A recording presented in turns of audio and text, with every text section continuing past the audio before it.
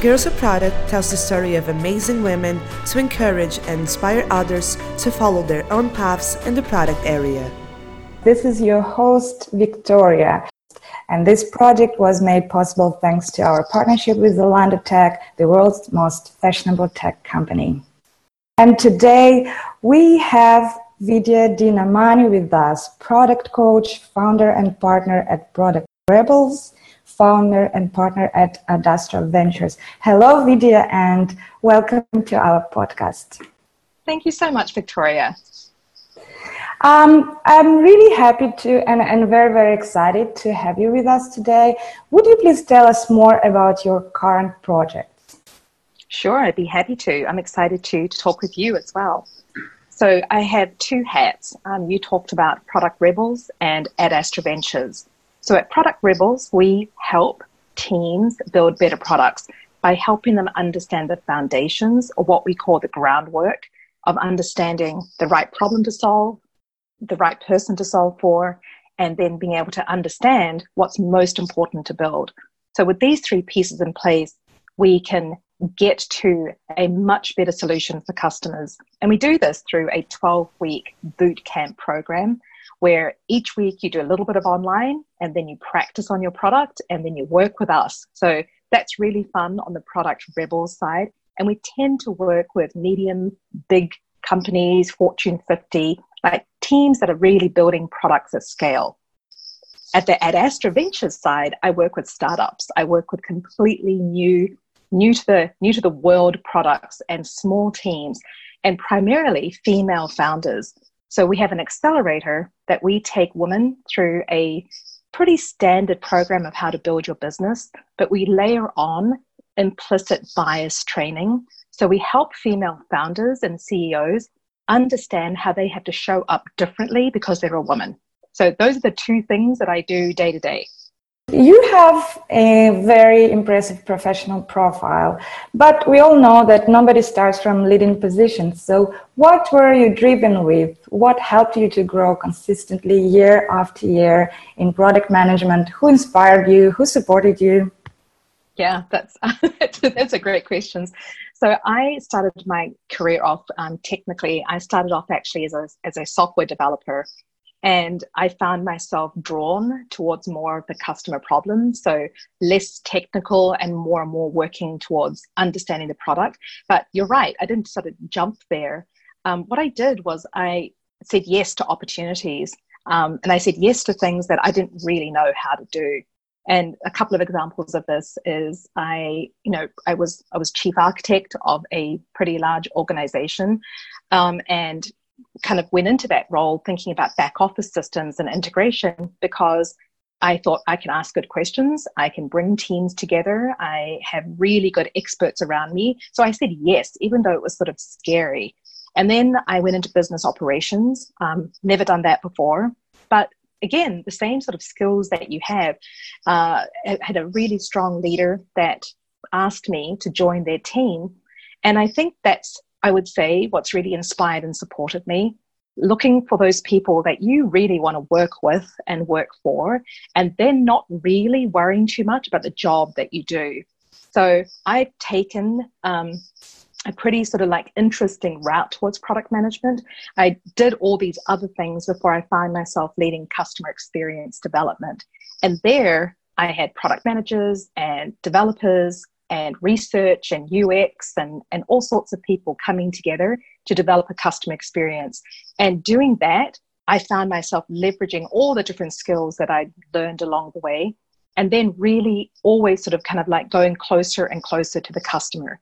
So that's kind of been the journey. And so I think what's helped me grow, to answer your question, is by saying yes to opportunities to work with really great people, and then you learn from them and they take you with them, and then they open the door to new and better opportunities. There is a saying that it's great to work with people that you want to hug. Do you agree? I love that. Yes, I totally agree. You know, there's nothing better than actually really respecting and enjoying and wanting to hang out with the people that you work with. and especially really respecting the person you work for. And again, just not letting your career or a sense of how you're supposed to progress in your career determine this. But the person you want to hug, I love that. I'm going to use that, Victoria. And what are your key principles in managing and leading teams? You sound very positive, and I think it is an amazing atmosphere. I read all these reviews you have in LinkedIn, and all those team members are just so happy working with you. Oh, that's very kind. Now, and as I've grown through my career, but at the end of the day, the more senior you get, really the biggest job you have is looking after your people and helping them, and doing that in a way that really respects them, but also helps them grow in the areas that you believe are important. And I think that honesty and that partnership makes you respected, and again, those kind words that you said. So my principles are, it's quick feedback all the time. I believe in just communicating and never letting us wait for some sort of standard meeting. So being interested, being completely involved, and then following up. We used to have this saying, it's a say-do ratio. So if you say something is important, people watch you whether you do it or not. And if you say these things that, like, my people are important and I really want to give feedback, and then you actually don't do it, then people don't believe you. So this say-do ratio, I'm very careful about what I commit to, what I say that I will do. And then I 100% follow up with the things that I said I would do for my people. So I think there's just a sense of trust that forms, that you having to say, I want to have a trusted relationship. That say-do, I think, is just really critical. And it's great for the rest of your life as well, not just for building teams. Yeah, I think with such principles, it's really, really comfortable to work, and the atmosphere is really healthy at work. Did you have any mentors who helped to take your career to another level? Yeah, I was thinking about like mentors recently, because I'm doing something for some younger folks actually at a high school level, and what I want to share is there's certain people definitely that have very much helped me, whether they've been bosses or they've been people that are really good friends. So there's two things that I actually wanted to share. Like, the first is, you don't actually have to know your mentor for them to be a mentor. And that sounds strange, but I think that there's a couple of people that, when I think about an organization that I spent a long time at, and they never knew that they were my mentor. They just had no clue. If you asked them, they'd be like, who's she? But I looked to them, I followed them, I read what they did, I watched any sort of media coverage, and they really inspired me. So I picked mentors that just really spoke to what I appreciated and inspired me, and I wanted to aspire to. So I want to share that this idea of mentors can actually just pick people that you admire and then call them your mentor, and then and that's who they are. So I know that's kind of weird, but it really works, and it's a lot easier than trying to find someone and then have this kind of like weird relationship. The second thing that I wanted to share about mentors is I actually have what I call a personal board of advisors.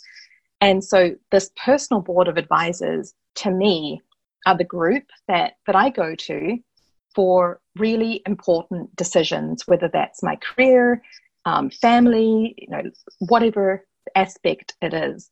And so if you think about the go-to people, and if you form a group that you think is balanced and they have very sort of different ideas and different responses and different opinions, they advise you. So instead of, again, a specific mentor, I have a board of advisors that consists of, it's my brother, it's my husband, and then I've got 2 or 3 friends, and one of them is a lawyer, Another one is a small business owner. Another one works in a corporate. And another one's, she's an investor and someone who's very involved in the business. So very different backgrounds. And they actually have never really, some of them know each other, some of them don't. But for me, it's my go-to group for advice. And so I use them as this kind of group mentor. And I think about them first when I'm going for big questions. So I get 3 or 4 different opinions and I can think through it. They help me think through it. And again, I think from a mentorship perspective, they also can point out like where maybe are some gaps in your thinking, maybe where are some opportunities that you haven't actually considered.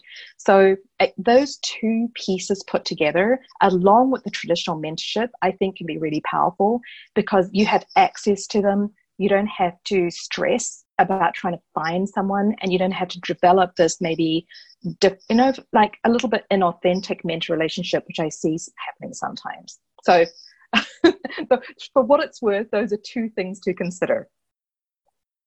Yeah, and those people are also that you always want to give a hug to.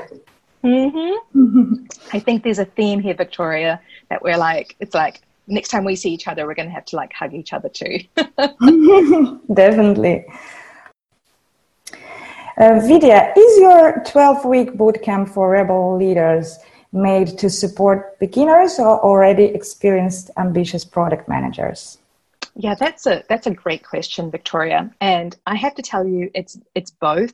And so let me explain that, because for the product managers out there, they're going to be like, wait a minute, who is she solving for? Who's her persona? But there's 2 distinct personas that we think about. The first is a team of people who are not yet product managers. And that can be someone who maybe is a product owner. Maybe it's from someone from QA or development, customer service, someone who's interested in product management. And so our 12-week bootcamp really gives you an overview of everything that a product manager should do. And that, from a just personal learning perspective, really infuses customer learning and a customer-driven approach into someone who is trying to understand product management for the first time. It's also really good for teams of people who've never really done product management. We've had several clients who are very good in their discipline. The last client I'm thinking of, they were all from marketing. And what we did was we worked with them to help them transform into a product management team. So great people didn't understand what they were supposed to do as product managers, and we were able to do that in 12 weeks. The second group, and these are sort of the bigger companies where people have been doing product management for some time. Why it's so important to work with them in the 12-week bootcamp is that experienced product managers build their experience from all these different places. So depending on which company you're at, you might have a slightly different approach or a very different way of bringing your ideas, your templates, your deliverables to the company. And so what we try and do is infuse this foundation of customer-driven product management into everything that they do. So we can take an experienced product team, and at the end of 12 weeks, they're talking in a consistent language. They all use the same taxonomy to mean the same thing. And they have a set of templates and shared practices. Now they all have a common language for working. So we found it's actually really effective for both. Do you remember the most impressive transformation? Yeah. I've got so many great stories about women CEOs. Let me tell you about one woman. And she, her name is Kate, and she was an impressive professional executive, doing really well in her career. She was in operations, doing really well. And then she got cancer and went through this pretty horrific experience. And in her research, because, again, an incredibly smart executive, she's a grad from Stanford Business School. She went through everything, and she found that going through chemotherapy, there was a way that she could keep her hair. But nobody ever talked about it. Nobody really knew about it. And it was incredibly expensive. So if you were in a position where you are so unfortunate to be hit by something like this, you would just automatically like think, okay, I've got to go buy wigs and so forth. Well, what she wanted to do after and thankfully she's a survivor, she's in a really good place. She left her job to start a new business, founded by the passion and actually some anger about the fact that this wasn't available to the millions of women who have to go through this, and men actually. So she founded a company. She has never built a tech device. She's never built directly this kind of the software, but what she wanted to do was to make an affordable solution for people going through chemotherapy that allowed them to keep their hair. And so she created the business model. She understood, she had sort of a business case. So when she came to us, she was looking for money. And so she went through our program, our accelerator, with the thought that she wanted to get ready for investment. And what happened through the course of our accelerator program and really understanding and in some way shifting where her passion came from into a really specific understanding of the problem that she wanted to solve, but also the potential. So we built out a product roadmap and a vision for her that was much bigger and much broader than anything she started with. We also, using all the design principles that we know, got her to focus on a prototype.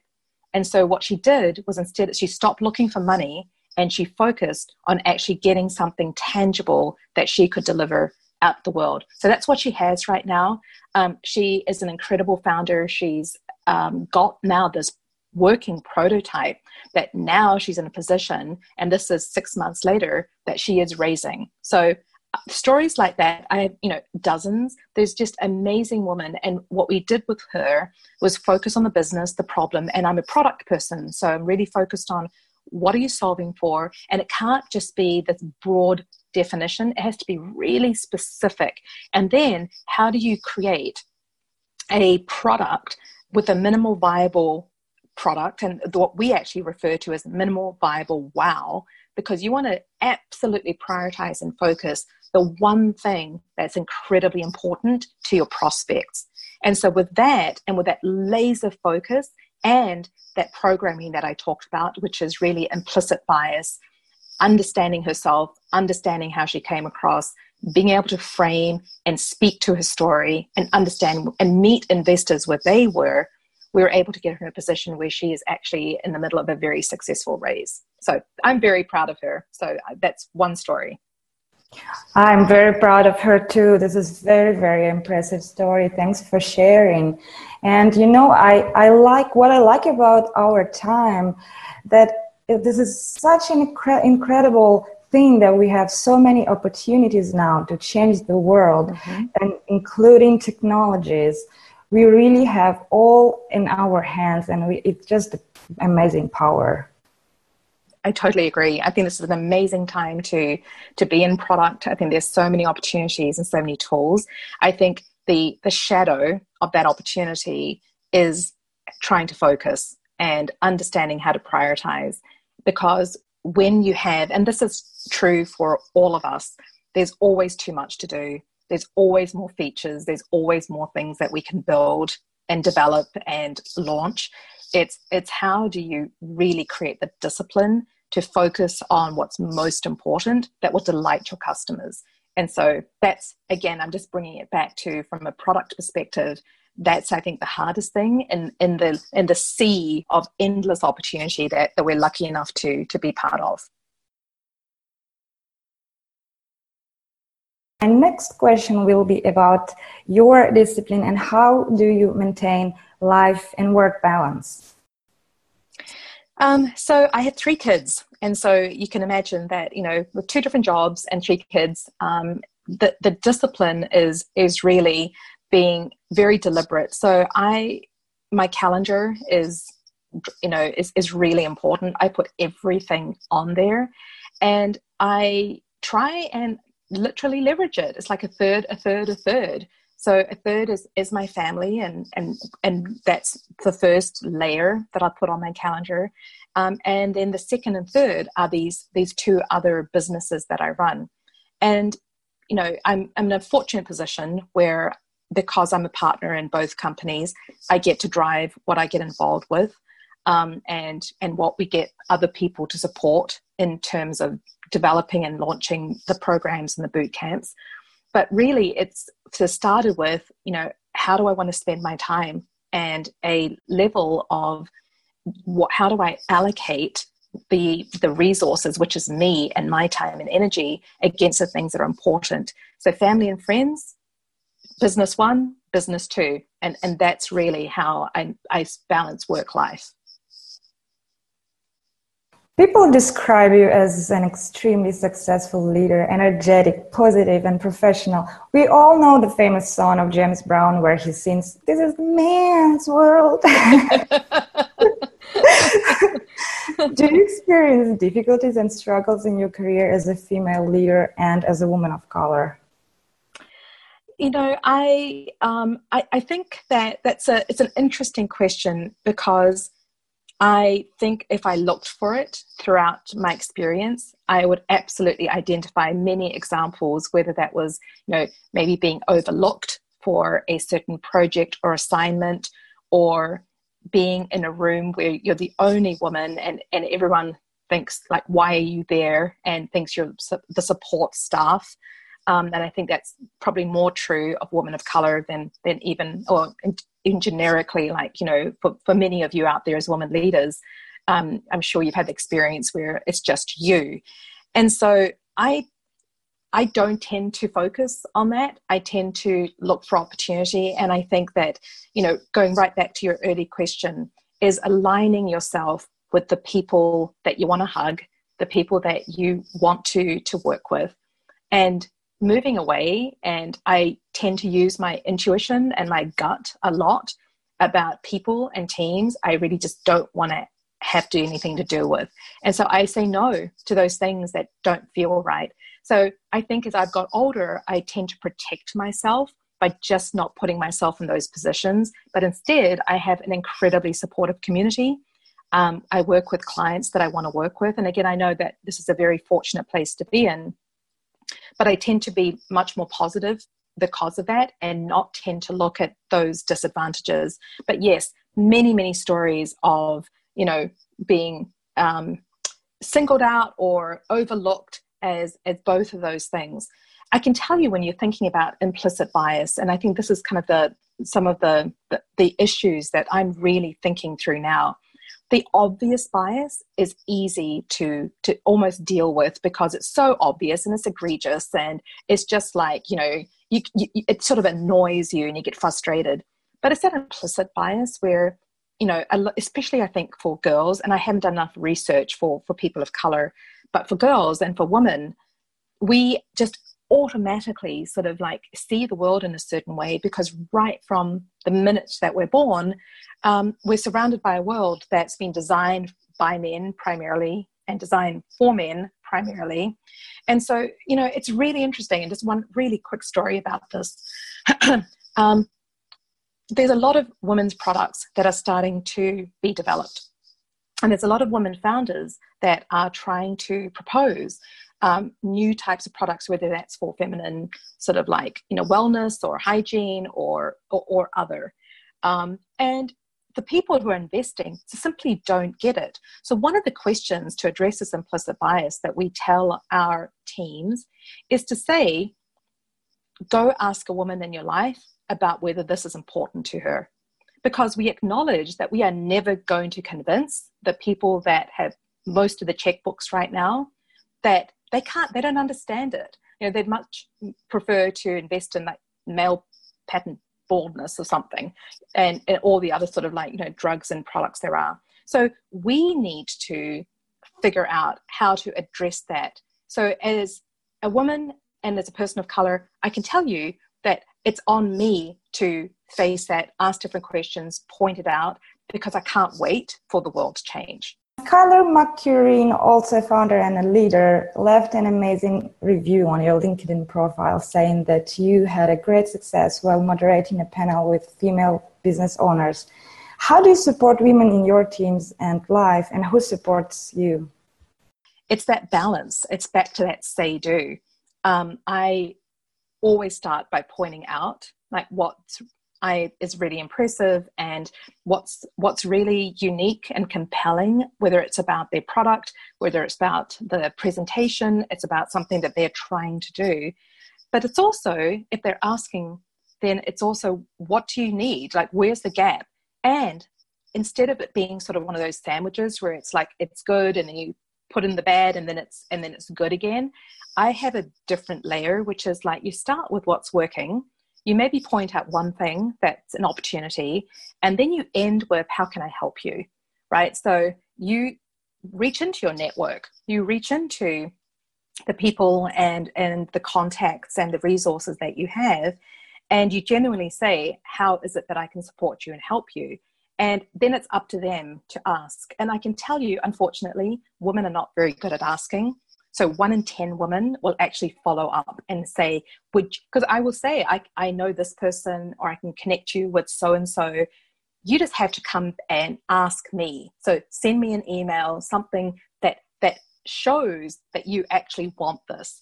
And 9 women in this conversation will actually not do it. So ask. If someone actually offers you help, take it. I think we are too concerned with, oh, they're going to be too busy, or, oh, I don't want to bother them, or I didn't really mean that. We talk ourselves out of this all the time. It's kind of crazy. So if someone offers you help, they mean it, believe it, take it.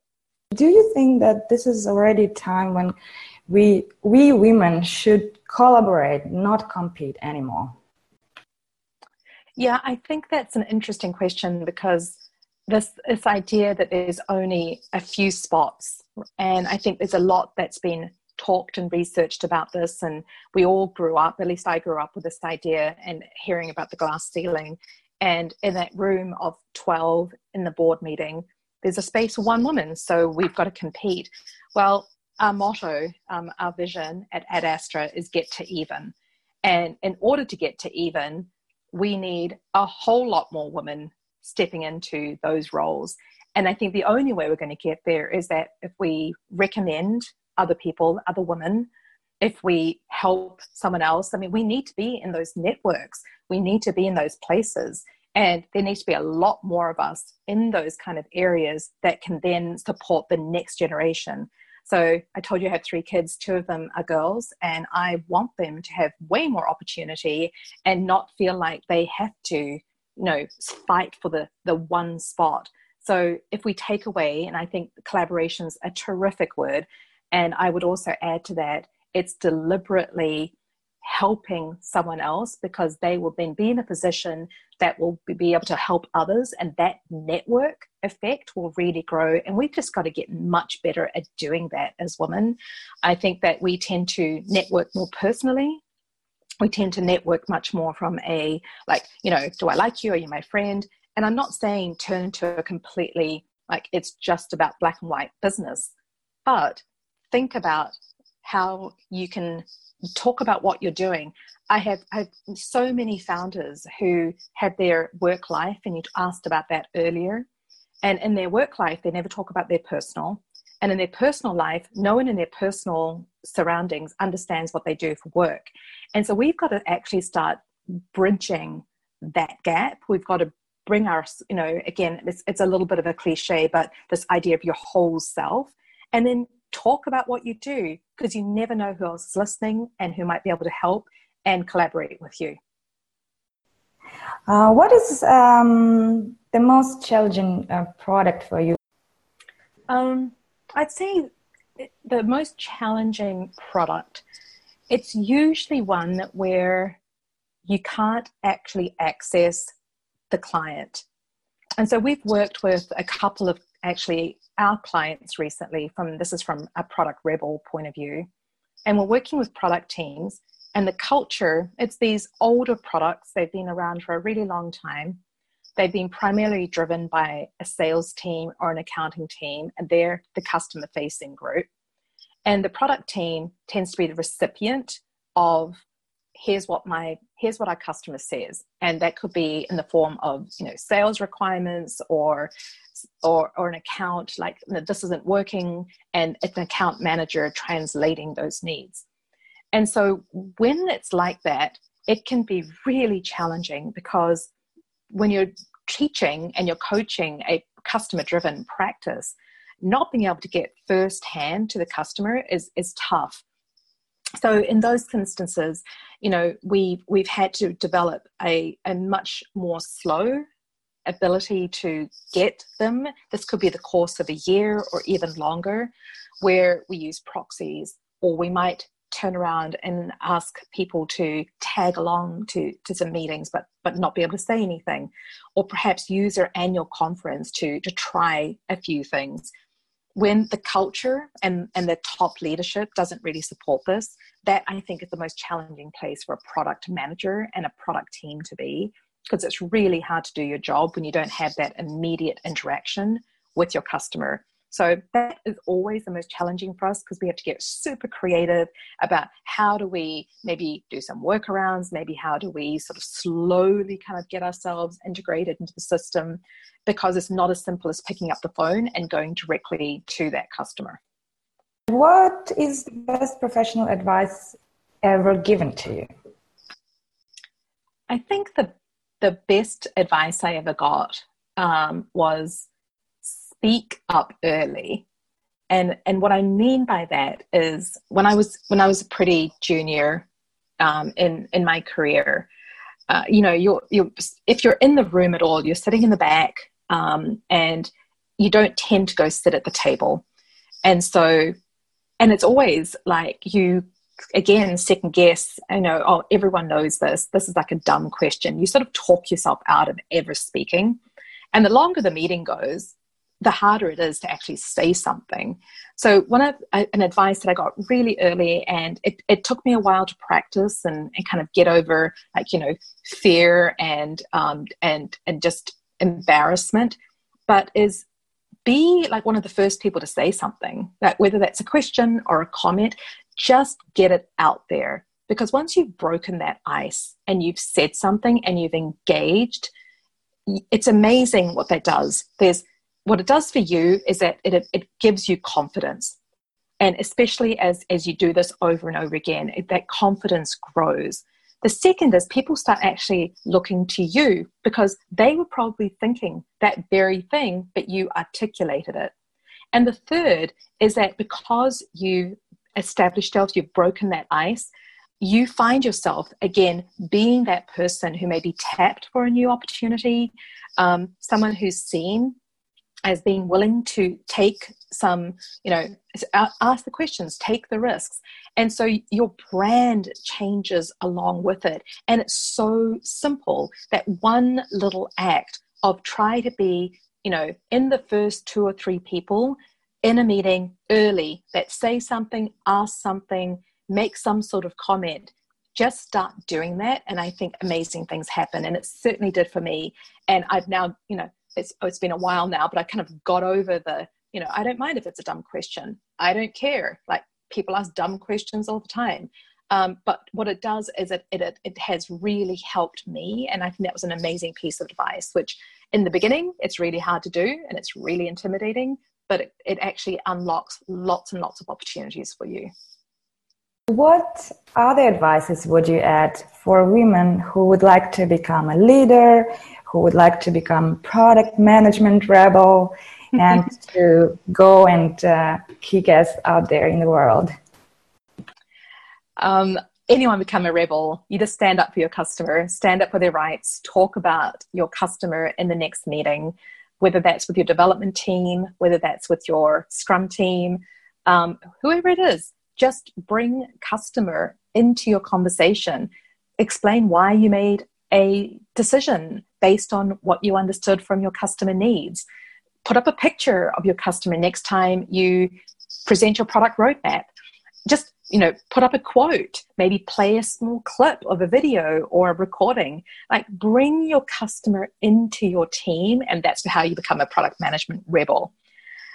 In terms of women who become professional leaders, I just say, just put your hand up, like volunteer, go do some of those jobs where you're like, I'm not exactly sure like how this fits, but it's a really good leader that's leading this. And I'd like to learn from him or her, and go try some different things. Don't feel like you're so trapped in sort of a specific career path. And I understand for a lot of working moms, when you've got very limited time, where you are balancing all of these things, be judicious.